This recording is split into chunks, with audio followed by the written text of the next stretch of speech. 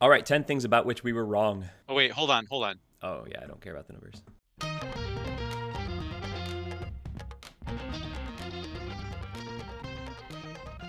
Welcome to another D3 Datacast. Matt, in the words of InSync, Merry Christmas, Happy Holidays. Oh yeah.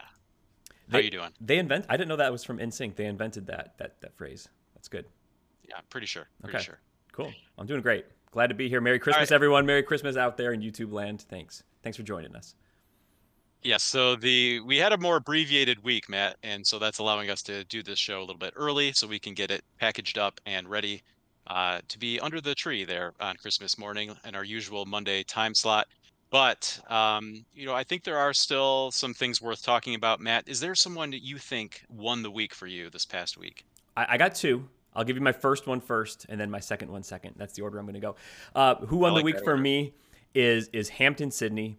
They got the big road win against John Carroll. I think that was the biggest game played this week. It was a convincing scoring margin. Hampton Sydney has now beaten Christopher Newport, Widener, Swarthmore, Randolph Macon, and John Carroll. I think usually this time of year, it's really easy to default your number one team to someone who's still undefeated. Hampton Sydney does have that one loss to Guilford, but I think that they're still in the consideration to be number one, even above a team like who's in like Oswego State, Calvin, other teams that are right in that mix as well. Even though we have some undefeated teams, Hampton City with the one loss, probably the most impressive resume out there in terms of wins. So I think that they won the week. Also, my second choice winning the week, me and my family, Zach, because we got your family's Christmas card in the mail yesterday as we record this. So thank you for thinking of us this Christmas season, Zach. Really, really appreciate that.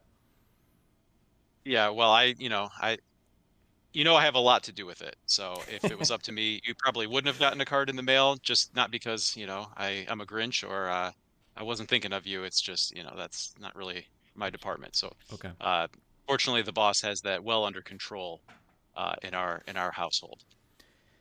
All right, Matt, for me, I'm going to go similarly, but I'm going to expand it. Hampton Sydney certainly was, had the big win.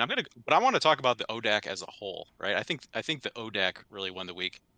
Uh, for me, we've talked about how great of a league it is, but maybe we have to think about it even deeper than we did before, right? So Hampton Sydney goes on the road, beats John Carroll, but Matt, within the conference, Shenandoah got a win over Yeah. Guilford.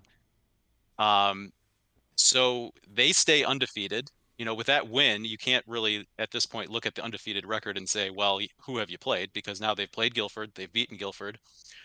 Just looking at updated rankings, they're now 44th in the Massey ratings and 44th in the D3 Datacast computer rankings. So, top 50, maybe some top 20 voters start to defer to that undefeated record. That would give the ODAC five possibly rankable teams in the top 25.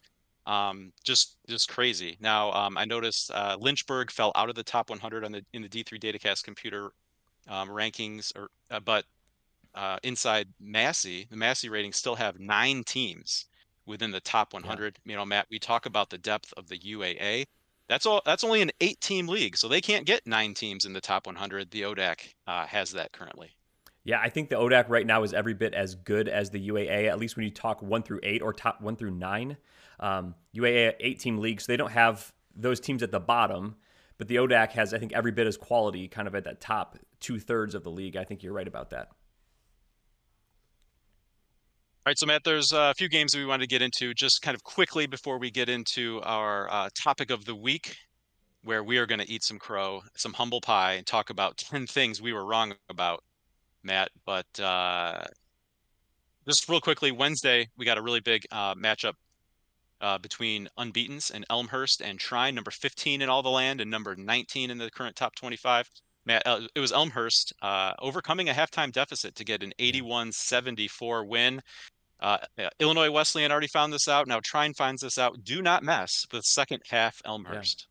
Yeah, really great. I think that's 51 points in this game in the second half. A great offensive output there in the second half. Trine's really good on defense as well. Now they were missing Emmanuel Menangolo, who has a lot to say on defense, but still, that's the rest of that team is good defensively as well. To give 51 points in the half to Elmhurst, I think that says a lot about what Elmhurst can do offensively. So really good result for the Blue Jays. I think that they were looking for a big non-conference win, and this is one. They definitely belong in the in the national conversation.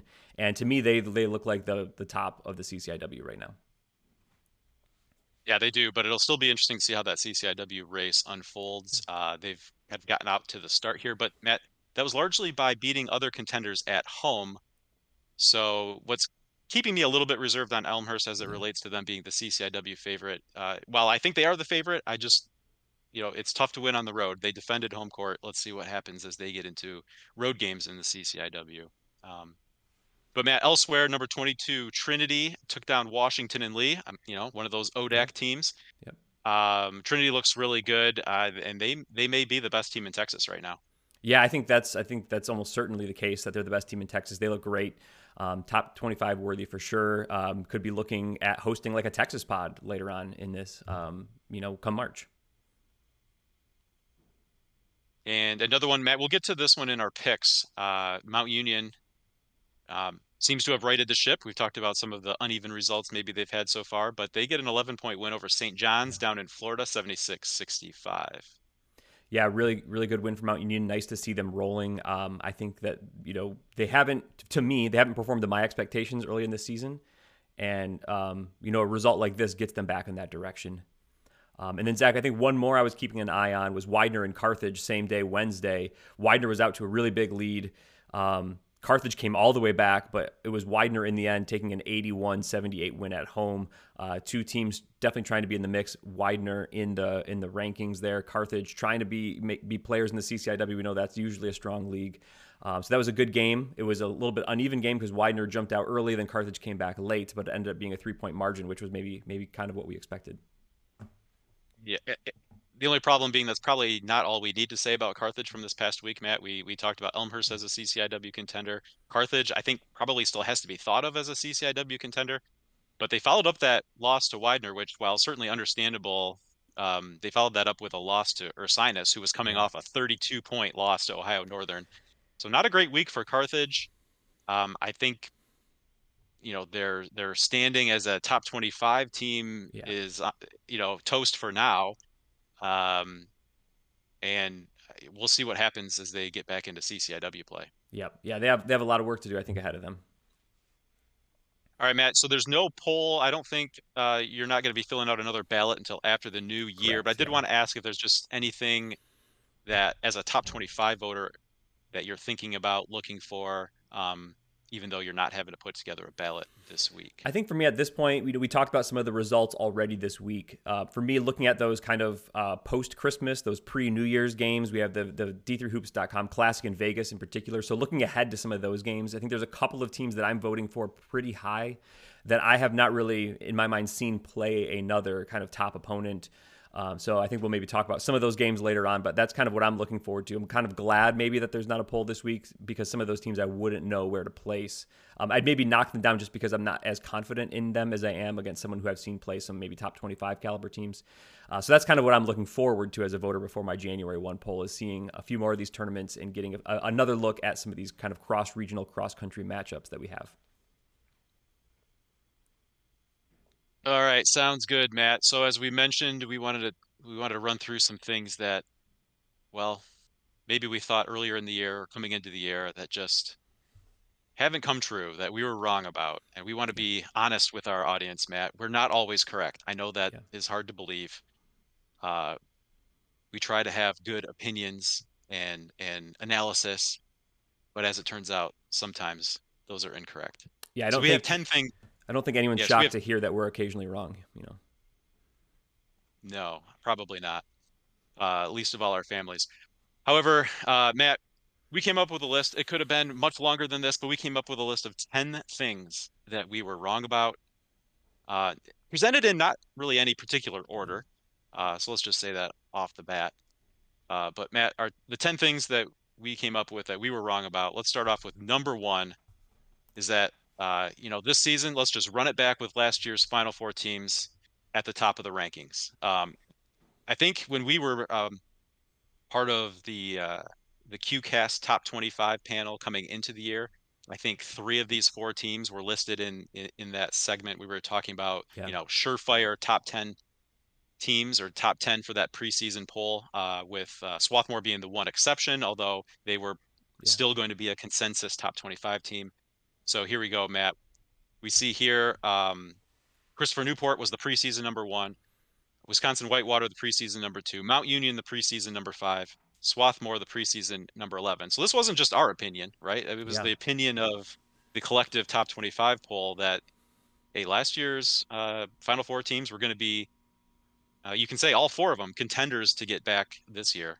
But I think at this point in the season, we have to take a different opinion. Yeah, I think they've all taken a step back to varying degrees. Christopher Newport, we've seen a few early season losses. They had some injuries. Now, Zach, we're maybe hearing news that they also are dealing with a suspension to Trey Barber. So we'll have to hear more information about that as well, what the situation is there. But I've knocked Christopher Newport down to 25 in my poll. UW Whitewater, I had up toward the top of my poll preseason. Now I'm voting them more in the middle of the poll. I think they're the one team that's maybe still hanging on to some hopes of jumping right back up into that mix. Mountain Union, we talk about some of their struggles. They lost to Wilmington. They've had some just other like overtime games against teams that aren't really in the kind of top 100 discussion. I have them unranked, although the rest of the voting body is kind of more mid tier on Mount Union. And I think we talked even last week about Swarthmore, how they have 3 losses by 20 or more points already this season. They have not looked top 25 caliber. As of the last poll, they did hang on to that number 25 spot. I'm guessing that's going to be gone at this point. I did not rank them. I did not rank Mount Union in my last poll. So yeah, these teams are. We thought that they were returning good cores, and we know every team has to replace something, but these teams all had promising cores, or at least promising enough players returning that we thought that they could continue to build back around them, and they would be right back in the mix. Certainly, top 25 discussion, maybe they will find themselves in the mix, but they have not separated themselves from any number of other good programs that have been on the rise, and in fact, I think have proven themselves to be behind a number of those programs. So, not really in the mix anymore to be really at the top of the poll at this point. There's still work to do, right? So none of this is definitive, but I think these teams have all taken a backseat to other contenders.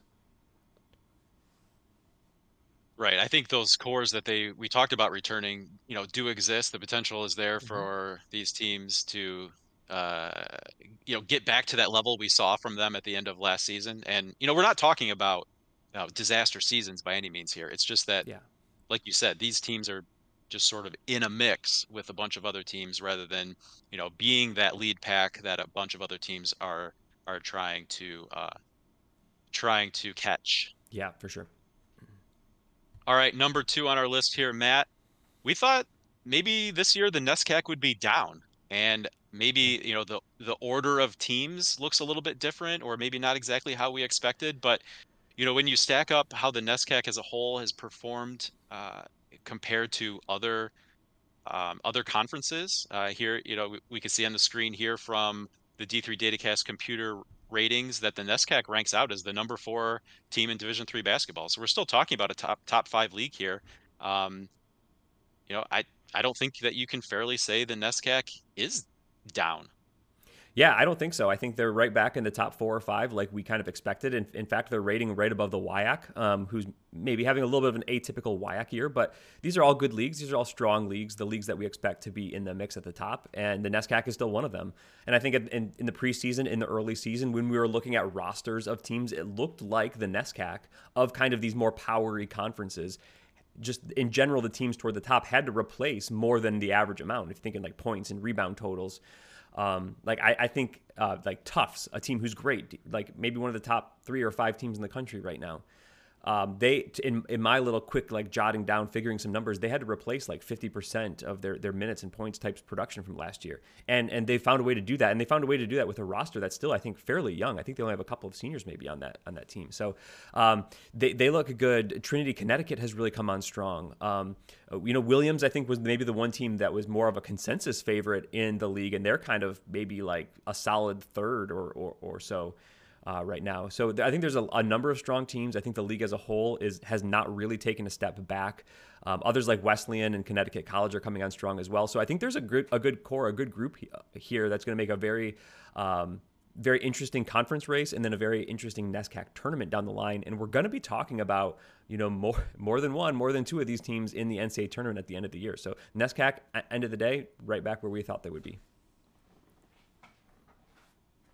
And then a conference that maybe is not where we thought they would be, Matt. Moving on to number 3 on our list here. Things that we were wrong about. The CCIW is a top 5 league, right? You can Yeah. generally count on the CCIW year in and year out to be a top 5 league.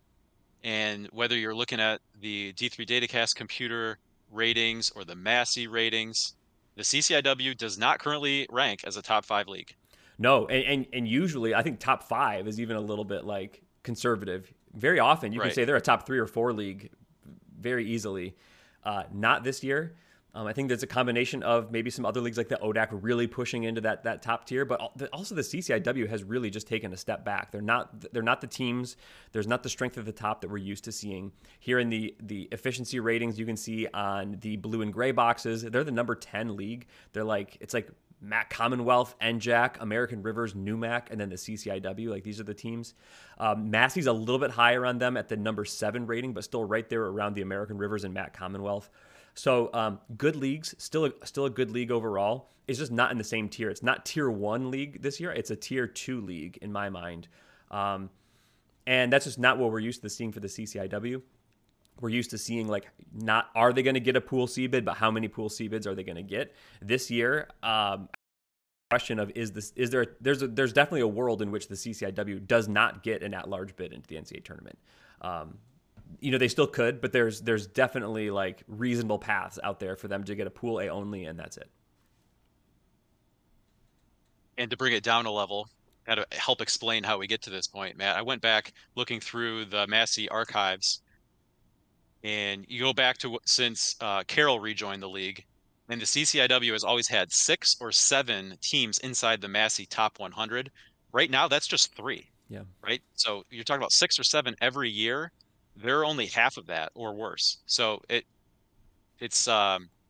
just not the depth that we're used to No. seeing, certainly Yeah. from the CCIW, and then also not like that super national contender, Yep.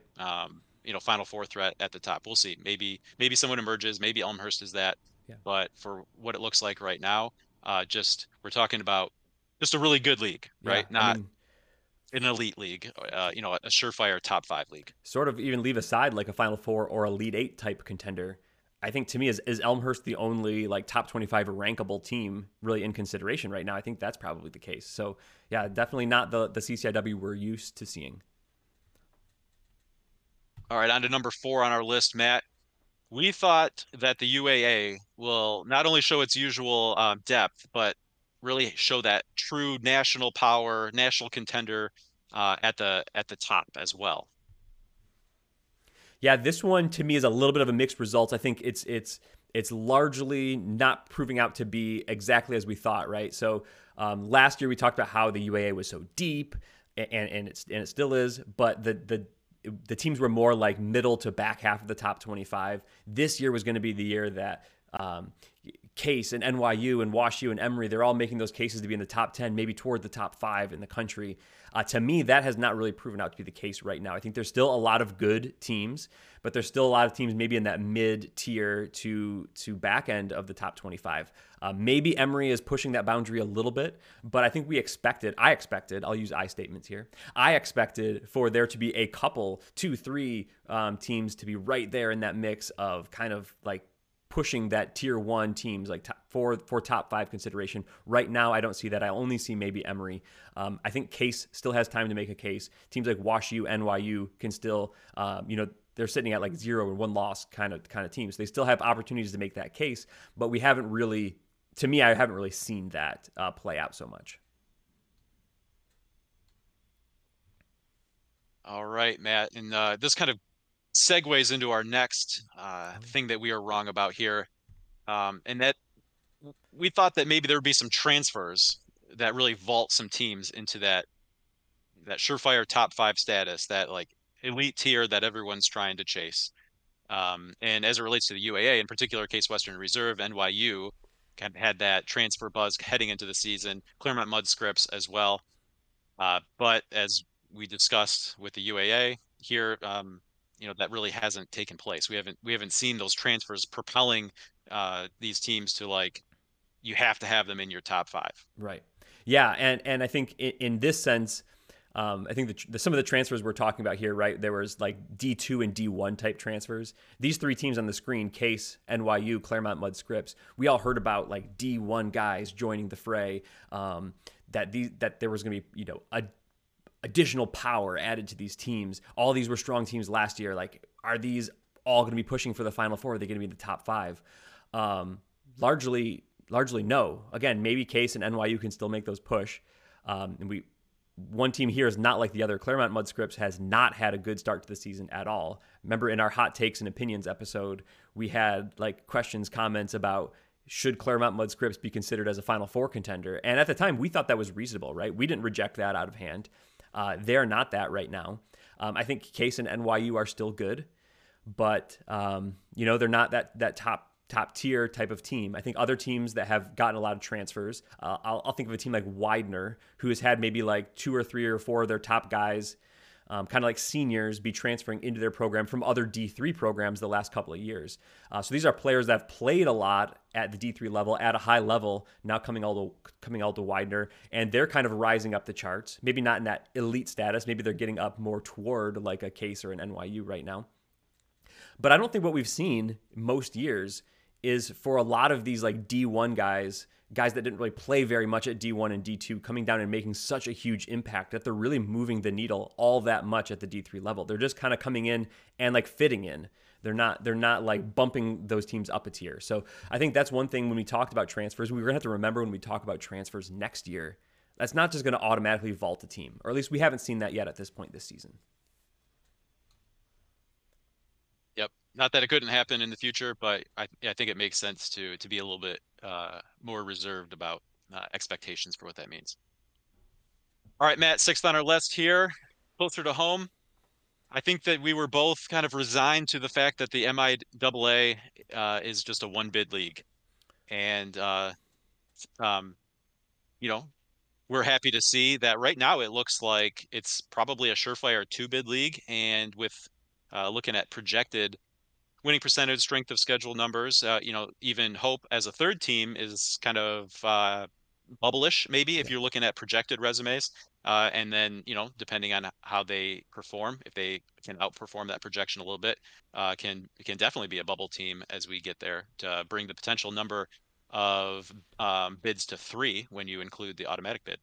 Yeah, last year was a little bit of a frustrating year to follow as fans of MIAA top teams, specifically Calvin and Shrine, when they're putting up 22 win seasons each, and then neither of them being in the mix at the end of the year for Pool C consideration. I think last year Calvin's final strength of schedule was around 507, Shrine's was 492. There's always more you can do out of conference, right? That's always the step, is can you schedule even stronger? But last year, the bottom half of the league just did not win enough games out of conference. So when it came time for conference play, it was just continuing to drag down strength of schedule. This year's been completely different. Teams like Alma, Kalamazoo, Albion, and to some degree Olivet have won some games and are now getting their minimum baseline strength of schedule up. So the rest of the league, when we were coming into conference play, we're looking at projected strength of schedule numbers. We see more Pool C viable numbers, like Trine at 551. That's going to be a very solid, a very good strength of schedule. Calvin projecting out, kind of heading into the conference tournament play at 533, or Hope at 539. These are our SOS numbers that will just keep you in the conversation, very, very much be in there with your winning percentage. What did you do? You're very selectable. So right now, with the resumes we see, I think we're seeing the MIAA almost certainly being a multi-bid league, whether that's 2 or 3. I think 3 is probably not super likely unless something kind of crazy goes on. That'd be like maybe Hope winning the Pool A again, and Calvin and Trine winning enough conference games to still be in the mix. That could possibly happen, but more likely than not, a 2-bid league, which is interesting. We just talked about the CCIW maybe only being a 1-bid league, and the MIAA almost certainly being a 2-bid league. That's just a difference for the year, and that's something we were not expecting as fans of MIAA teams coming into the season. As we sit here today, we have 6 of the 8 teams with a winning percentage of 500 or better. And like you said, that's key to developing that strength of schedule. You really need your conference mates to be winning as many games as possible.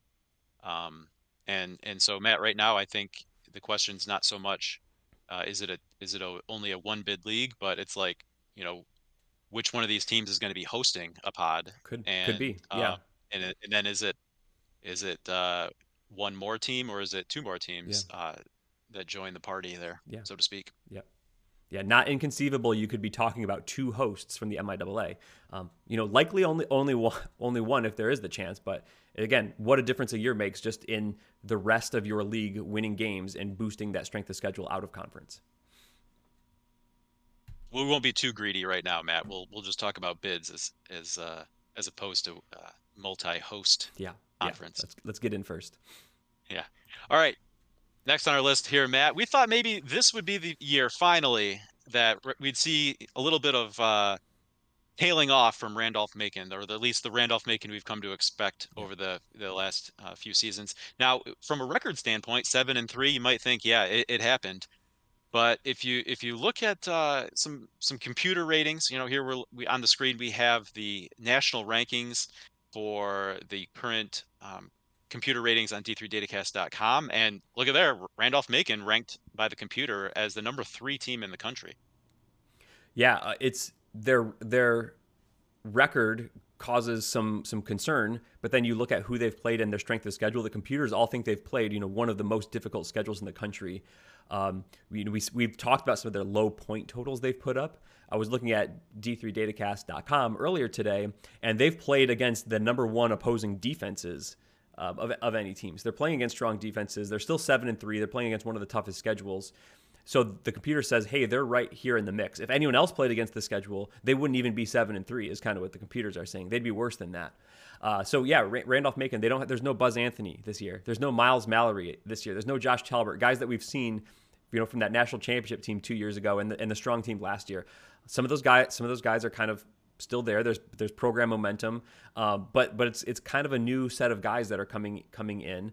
And maybe they're not the class of the ODAC because of how strong that league is, but I think they're going to be right there in the mix nationally. I think that they have a very good chance to be in the tournament discussion. And who knows, come March, maybe Randolph-Macon makes more waves, and we're talking about them as a second weekend team or beyond once again.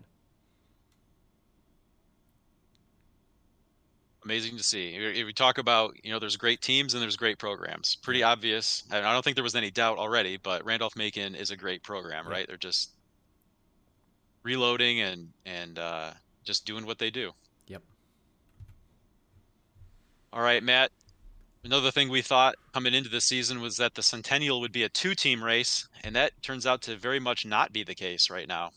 Right. It's just going to be Johns Hopkins and Swarthmore, right? Just as it's been the last Right. several years. These two teams, they're going to split in the regular season, and come Centennial Conference Championship game, one of them is going to be the Pool A, the other one's going to be a Pool C, and then that's the whole Centennial conversation. Not so fast, my friend, I think is what you say here. Right now, there's probably not a whole lot of separation between teams like Johns Hopkins, like Franklin and Marshall, like Gettysburg, and Swarthmore is kind of currently fourth in that list by the efficiency ratings that you can find at d3datacast.com. I think that this is going to be a very interesting race. This is going to be the most compelling Centennial Conference race that we've had in a while. Now, it's probably because Swarthmore and Johns Hopkins have taken a step back from those nationally elite teams we've seen the last couple of years. There's still some questions about them. But Franklin and Marshall, Gettysburg, very good. They're the types of teams that can reach out and beat someone that's kind of on that top 25 mix. So it's a very compelling race. It makes it a more interesting race for us kind of national followers of Division III basketball, that it's not just going to be two teams at the top and then a whole rest of the league fighting for scraps. Yeah, absolutely. I mean, just in what's transpired already, I mean, Gettysburg has a win over Johns Hopkins, right? So it's Yeah, that's a result that, it's already happened. And like you said, so part of this is set up because Johns Hopkins and Swarthmore have come back to the pack a little bit. Those were two preseason top 25 teams that have not performed like top 25 teams so far this season. Um, but you can't hold that against Franklin, Marshall, Gettysburg, especially, Gettysburg's got the head-to-head win. It should be a very compelling race. We talked, and then even go, there's a little bit of a gap there by the computer rankings, but Ursinus, we talked about beating Carthage. Carthage. Yeah. Muhlenberg knocked off, I believe it was Hopkins last season, right? So I mean, there's even some more teams beyond that top 4 that create a bit of a danger zone for the likes of Hopkins and Swarthmore as they try to maybe reestablish themselves as the two clear favorites. Yeah, this will be an interesting conference season to watch, I think. All right, Matt, another conference we need to talk about that I don't think we were not right about. I will say we were not right about. We thought the AFC would be in the middle of the national picture, Matt. Mary Hardin Baylor was the preseason number 15 team. East Texas Baptist was the preseason number 20, and neither team is even on a top 25 radar at No. this point. And the ASC uh, just really there's not like there's been another team that's really emerged as a top 25 contender to replace these teams. So the No. ASC is really kind of off the national picture for the at least for the time being. Yeah, when you're looking at the computer efficiency rating line, Mary Hardin Baylor, the number 146 team in the country. East Texas Baptist, number 215. The top two right now by my computer is UT Dallas at number 90 and Hardin Simmons at number 92. So yeah, not really any nationally elite teams. This was a conference that we thought would have almost certainly a Pool C bid coming into the season. I remember I had East Texas Baptist just off of my top 25 ballot, and on our first episode, that was one thing you kind of not questioned me on, but asked about what was my thought process there, because they were almost a consensus by the known. We had some known and some unknown ballots before the preseason. They were almost consensus by some of the known ballots, and I had them really close. I tried to put them on my top 25, and they have not gotten any really good results this year. So ASC it's not been what we expected. We know that conference is going through some turnover as far as membership, and they're going to be in a membership crisis. But right now, that the conference is in a basketball crisis because there are not very many good teams in that league right now. Matt, you still have to think that the potential exists for whoever to emerge out of that conference. And it may, like you said, the situation we're in now, it's probably only going to be whoever wins the league's bid to the tournament. But you wonder if someone gets right and can cause some trouble, um, down the line. I don't know. It's just that at what point do you completely let go of any Yeah. expectations you had coming into the season and just deal with what we actually have in front of us? Yeah. Well, and part of the reason we were high on some of these teams, I'll say Mary Hardin Baylor and ETBU in particular, was we know there's some great individual players, some great talent on the team, and we thought Yep. that it would kind of gel around them, and I just don't really see that having been the case yet. So again, maybe it's a case of someone figuring it out down the stretch, but I haven't seen it yet at this point. All right, Matt, one more thing that we're going to talk about that we were wrong about, and that is I think we both had an expectation coming into the season that Maryville would be able to coast to a CCS title.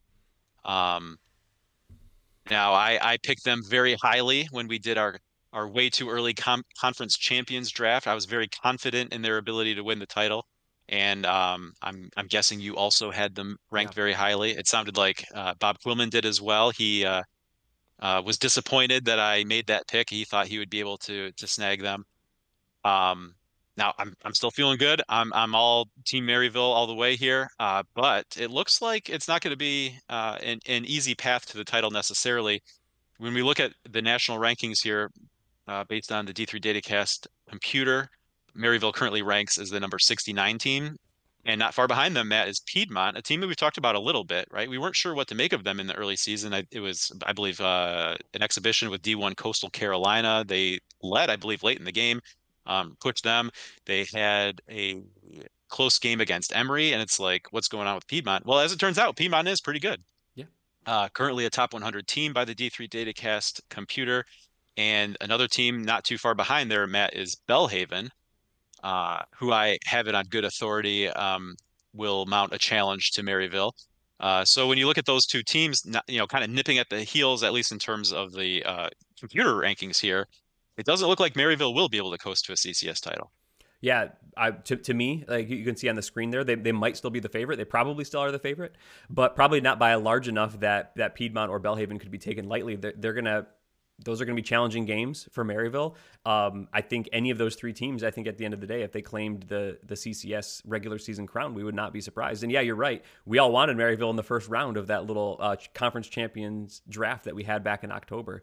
It doesn't look like it's going to be just the big one and the little six there in the CCS. So yeah, good surprise from Piedmont this year. I think they maybe added some D3 talent in the offseason I think it was kind of like fifth year guys joining the fray there in Piedmont, and putting them right in the middle of a top 100 race here. So those will be good games, one to watch for sure. Now the CCS doesn't have a Pool A, so their only access to the tournament will be Pool C, but it'll be still a very interesting conference battle as well. So there you have it, Matt. Those are 10 things that we were wrong about. We'd love to hear from some viewers. What were you wrong about? What were some things maybe you thought coming into the season or in the early part of the season that as we sit here, towards the end of December, you're willing to admit that you were wrong about? Let us know. You can leave a comment here on YouTube, find us on social media, Facebook or Twitter/X, whatever you want to call it these days, at D3 Datacast. We'd love to hear from you. Yeah. All right, Matt, let's move into the picks segment. Quick review what happened last week, Matt. Roanoke was a 3.5-point favorite over Eastern in a game played at Catholic, and Roanoke was able to cover as 79-71 winners. We both pick up the point there. Matt, we were split on Trine and Elmhurst. Elmhurst was a 3.5-point favorite at home, and in a game we talked about, they were 81-74 winners. So I get the advantage on you. We both went with Mount Union +2 on a neutral court against St. John's. Mount Union does indeed win outright, 76-65. And a game played in Hawaii between Whitworth and Dubuque. Dubuque was a 9-point favorite. Matt, we both thought that was too much, and we were looking good at halftime. Whitworth was ahead by 8 at the half, but it's Dubuque who storms back, has a great second half, and not only wins the game, but covers the 9-point spread, 13-point winners, a 71-58 score there. And the D3 Datacast game of the week. Matt, we've talked about it already. Hampton-Sydney was actually a half-point favorite at John Carroll. You liked the Tigers. I was rolling with the home team Blue Streaks. And of course, you were correct by a mile, 85-67. Tally it all up, Matt. We took different paths to 3-2 records. I am now 21-13-1, whereas you improved to 19-15-1. Which brings us to week 8. All right, I'll run down the list here. Game 1, Mary Washington. They are 5-point underdogs at Emory. Game number 2, UW Platteville, a 3.5-point underdogs versus Calvin. This is a game being played at Trine. WPI is 6-point favorites versus Gettysburg. I believe that is on a neutral court. Tufts is a half-point underdog at Cal Lutheran. And our D3 Datacast game of the week out in Las Vegas, Oswego State, 6-point favorites versus Case Western Reserve at the D3Hoops.com Classic. So let's go one by one, Zach. Mary Washington +5 at Emory. Yeah, let's see. I'm going to go Mary Washington on this one. I think they'll keep it within 5. This is just a play for the points here for me. Okay. Yeah, for me, the points are not enough. I'm going to take Emory. I believe this is at Emory, right? So I think more than 5 at home is going to be comfortable for Emory. Platteville +3.5 versus Calvin. Okay, Matt, I'm going to go with Calvin in this one. I'm going to go total confidence on this one. I'm not going to go for the emotional hedge. We've seen that it appears Logan Pearson for Platteville is in a boot. He didn't play in their last game at North Central, so don't know the situation, but that just gives extra confidence here, Matt, to lay the 3.5 with our Calvin Knights. Yeah, I thought about that as well. I don't know if Pearson is going to be available for this game or not. We still have, as we record, we still have like a week until this game is being played. But either way, I think 3.5 for me on a neutral court, a court that Calvin has experience playing on. I'm going to take the Knights to cover that against Platteville, but it should be a great game. WPI -6 versus Gettysburg.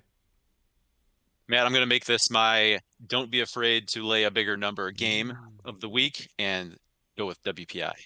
Okay, Zach, I think I'm going to disagree with you on this one. I'm going to go with Gettysburg. I know 6 points is that's a big number, so I don't think that Gettysburg's going to have a challenge to stay within that. We talked about them being in that mix in the Centennial Conference. I know WPI is good, kind of top 25 type good, but I think Gettysburg is going to be able to hang with them and keep it within that 6. Tufts looks like they're out in California. Zach, who do you pick? Yeah, just about a pick 'em line here, Matt, with just a half point to play with. Now, maybe I'm not thinking about this game correctly, but I don't expect Tufts to go undefeated this season. And so when I look at their schedule and I look at potential games that they could drop, this one jumps out at me. Tufts has had they'll have had about a 3 week break, I believe, between games when they finally get to this one. Cal Lu, it doesn't appear that they have any big breaks. They just had a couple games recently against Illinois Wesleyan and Kalamazoo. They're at home. They played well, won Yeah. both of those games. I think that consistency will aid them.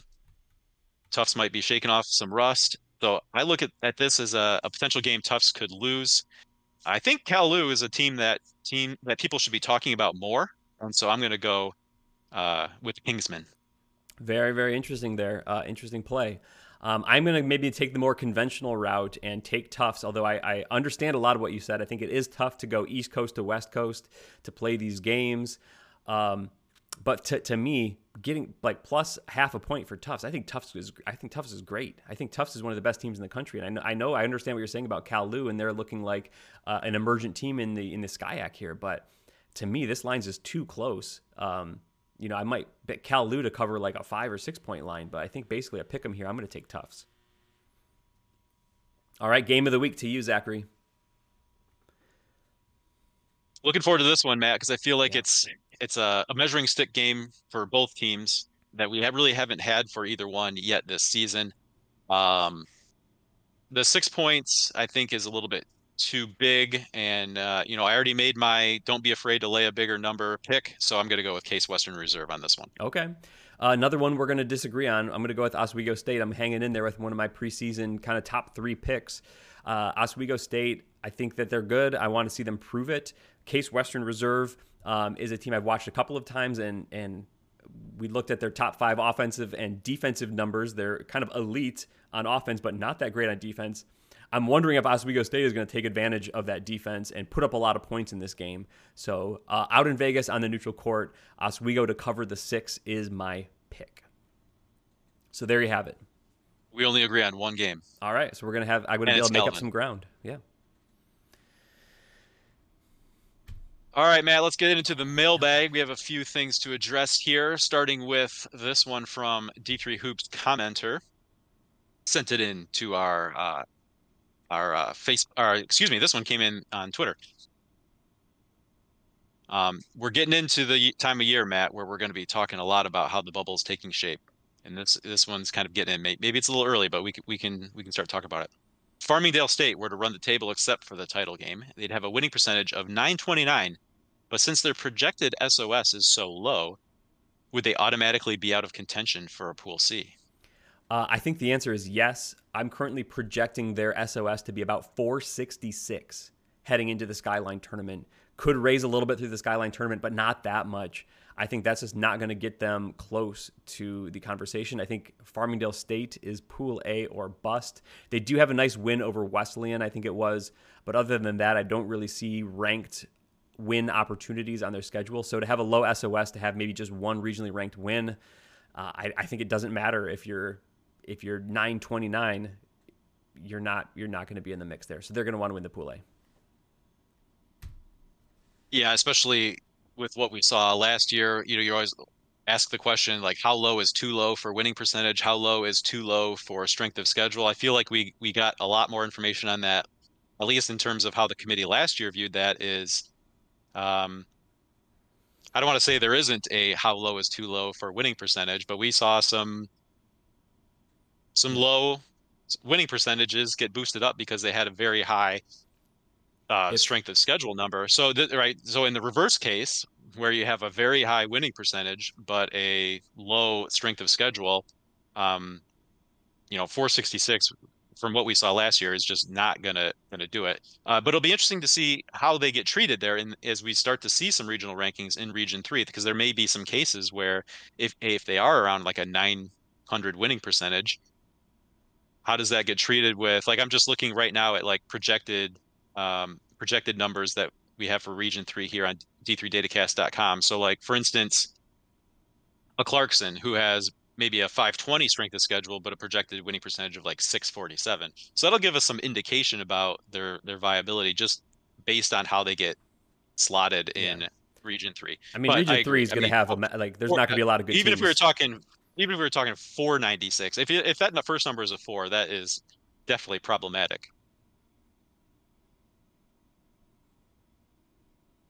All right, next question. Okay, next one. Matt comes from Drew Latrenta. This one prediction: which region will have the most Pool C bids, and which region will have 0? And I feel like Region 3 is going to factor into this answer as well. Yeah, I think there's going to be questionable teams ranked in Region 3 all season long. So Farmingdale could very easily get ranked like middle of that. I don't know, and just not be viable. So I And went it not through mean anything. in my head region by region. I think Region 1 gets at least 2. I think Region 2 does get at least 1. Region 3 could possibly not have a Pool C team.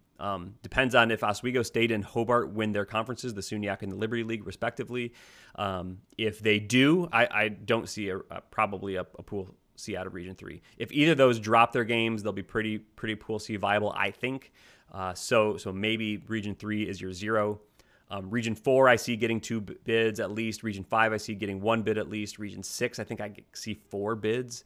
Region 7, I think I see at least 3 Pool C bids. Region 8, probably 1. There's a chance for 0 there. Region 9, I think gets at least 1.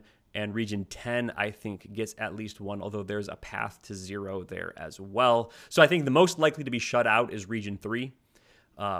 If the favorites win, I don't think that they're going to get a Pool C. Possibly 8 and 10, maybe 5. You could maybe squint and see Region 5 getting shut out as well, but probably those other regions get a Pool C team. The region with the most is almost certainly, to me, Region 6. The ODAC is probably getting 3 bids themselves. I think the Coast to Coast probably comes away with a Pool C there, and maybe Emory, depending on who wins the UAA Pool A.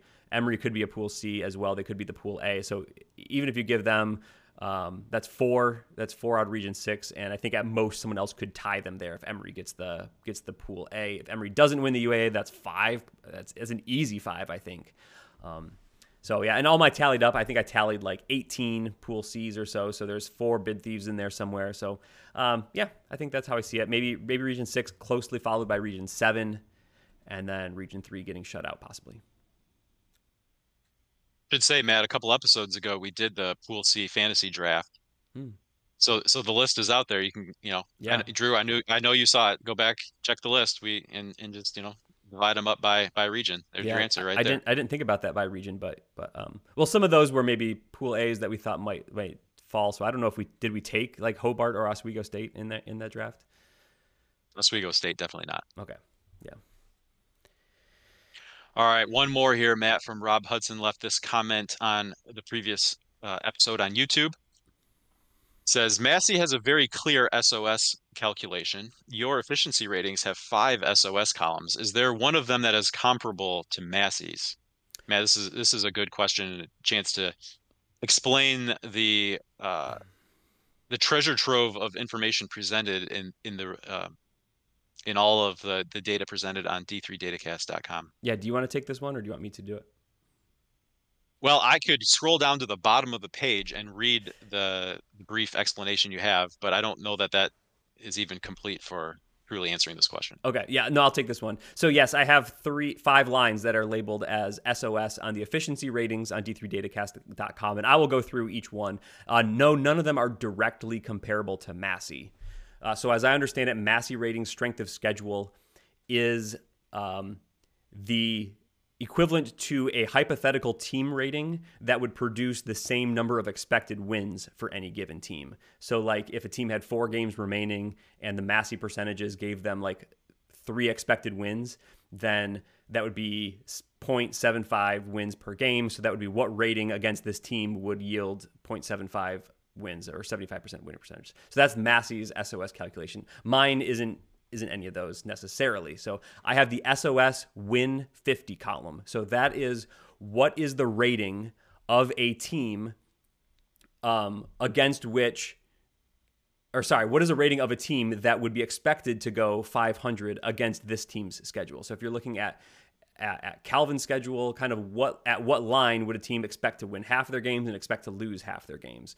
And I think for Calvin, that's about plus 10 in efficiency margin. So that's one way to do strength of schedule. And in a sense, that's like the median SOS, your opponent SOS. So like against half the teams, you'd be favored if you were at that rating, and against half the team, you'd be unfavored if you were at that rating. The next column, SOS opponent efficiency margin, EM, that is the average efficiency margin of all of your opponents. So that's a different way. That's just taking all the teams you've played to date. What is their average rating? And the difference between these first two is that you could have very disparate strength of schedule that have the same opponent rating. So if you play like 10 games against teams who are plus 15, a top 5 team might be expected to win both of those games. If you played a game against team that was plus 30 and then a game against team that was 0 average, then your average rating would still be plus 15, but you'd probably be expected to lose one of those games and to win one of those games. So it's just a different way to look at maybe what a strength of schedule is. Because when it comes down to it, there's no one way to say this is a team's strength of schedule. This is a team's strength of schedule given this method, right? The next two columns are just opponent offense and opponent defense in an average sense. So on average, what are the offenses and defenses a two teams have played? So if you want to dive in and say, hey, Randolph-Macon is putting up really low point totals, SOS opponent defense might give an indication of why. They've played some of the best defenses in the country. And then the fifth column, SOS future, that is the average efficiency margin rating of all of a team's games not yet played to date. So future strength of schedule, what does that look like? Have they played all of their tough games, or do they still have more to come? So those are all the 5. They give a little bit of a different indication of the teams that any given program has played or will play. And there's just a little bit of a different look. So no one is not maybe directly comparable to Massey. They're all using slightly different methods, but all methods that give you some view into a team's team strength. So while they may be different, maybe arrived at differently, based on your explanation, I would say probably the SOS opponent EM column would be most similar to probably the strength of schedule that you would find on Massey. Yeah, I think they're both a little bit different though. So you'll still see some that are very different, and you'll see those the most in a team. Like if you've played, so like Emory right now has played Guilford, and then they've played a bunch of teams who are not really inside the top 100. A team like Calvin has not played any team as good as Guilford, but they've played a lot more teams that are kind of like 20, 30, 50, 60, where Emory hasn't played those games. So they're very close on the opponent efficiency margin strength of schedule, but they're quite different on the win 50 strength of schedule margin. Because to go 500 against Calvin's schedule, you'd have to be better than to go 500 against Emory's schedule. Massey's maybe like 2/3 towards the SOS win 50 mark, but his is still again a different method. Just to repeat, I said SOS opponent EM, not win 50. That's what you said, yes. But I don't know if I agree that that's more close to his. Oh, okay. Fair enough. And thus ends the mailbag. I want my Christmas card back. Okay. All right. All right, Matt, we do have one thing to take care of here, and that is to thank our Patreon supporters. We have a new Great Job Team supporter, Matt, that we need to give our shout out. Thanks to Eric Mack for joining the crew and joining the team here as a Great Job Team supporter on Patreon. We couldn't do what we do without their support. We couldn't just hand out everything we hand out, Matt, on d3datacast.com without these fine people helping make it happen so that we can do it without ads and without paywalls. Check out patreon.com/d3datacast for more information on how you can consider supporting us and what we do as, really we look to support the Division III basketball community. Yeah, we hope you enjoyed the show. We hope you enjoyed the data on d3datacast.com, the regional rankings, the efficiency ratings, the score predictions for men's and women's basketball, everything. So use that. No ads on the site. Thank you so much to these supporters. Zach, good job, team, a great job, team, and a Merry Christmas, team.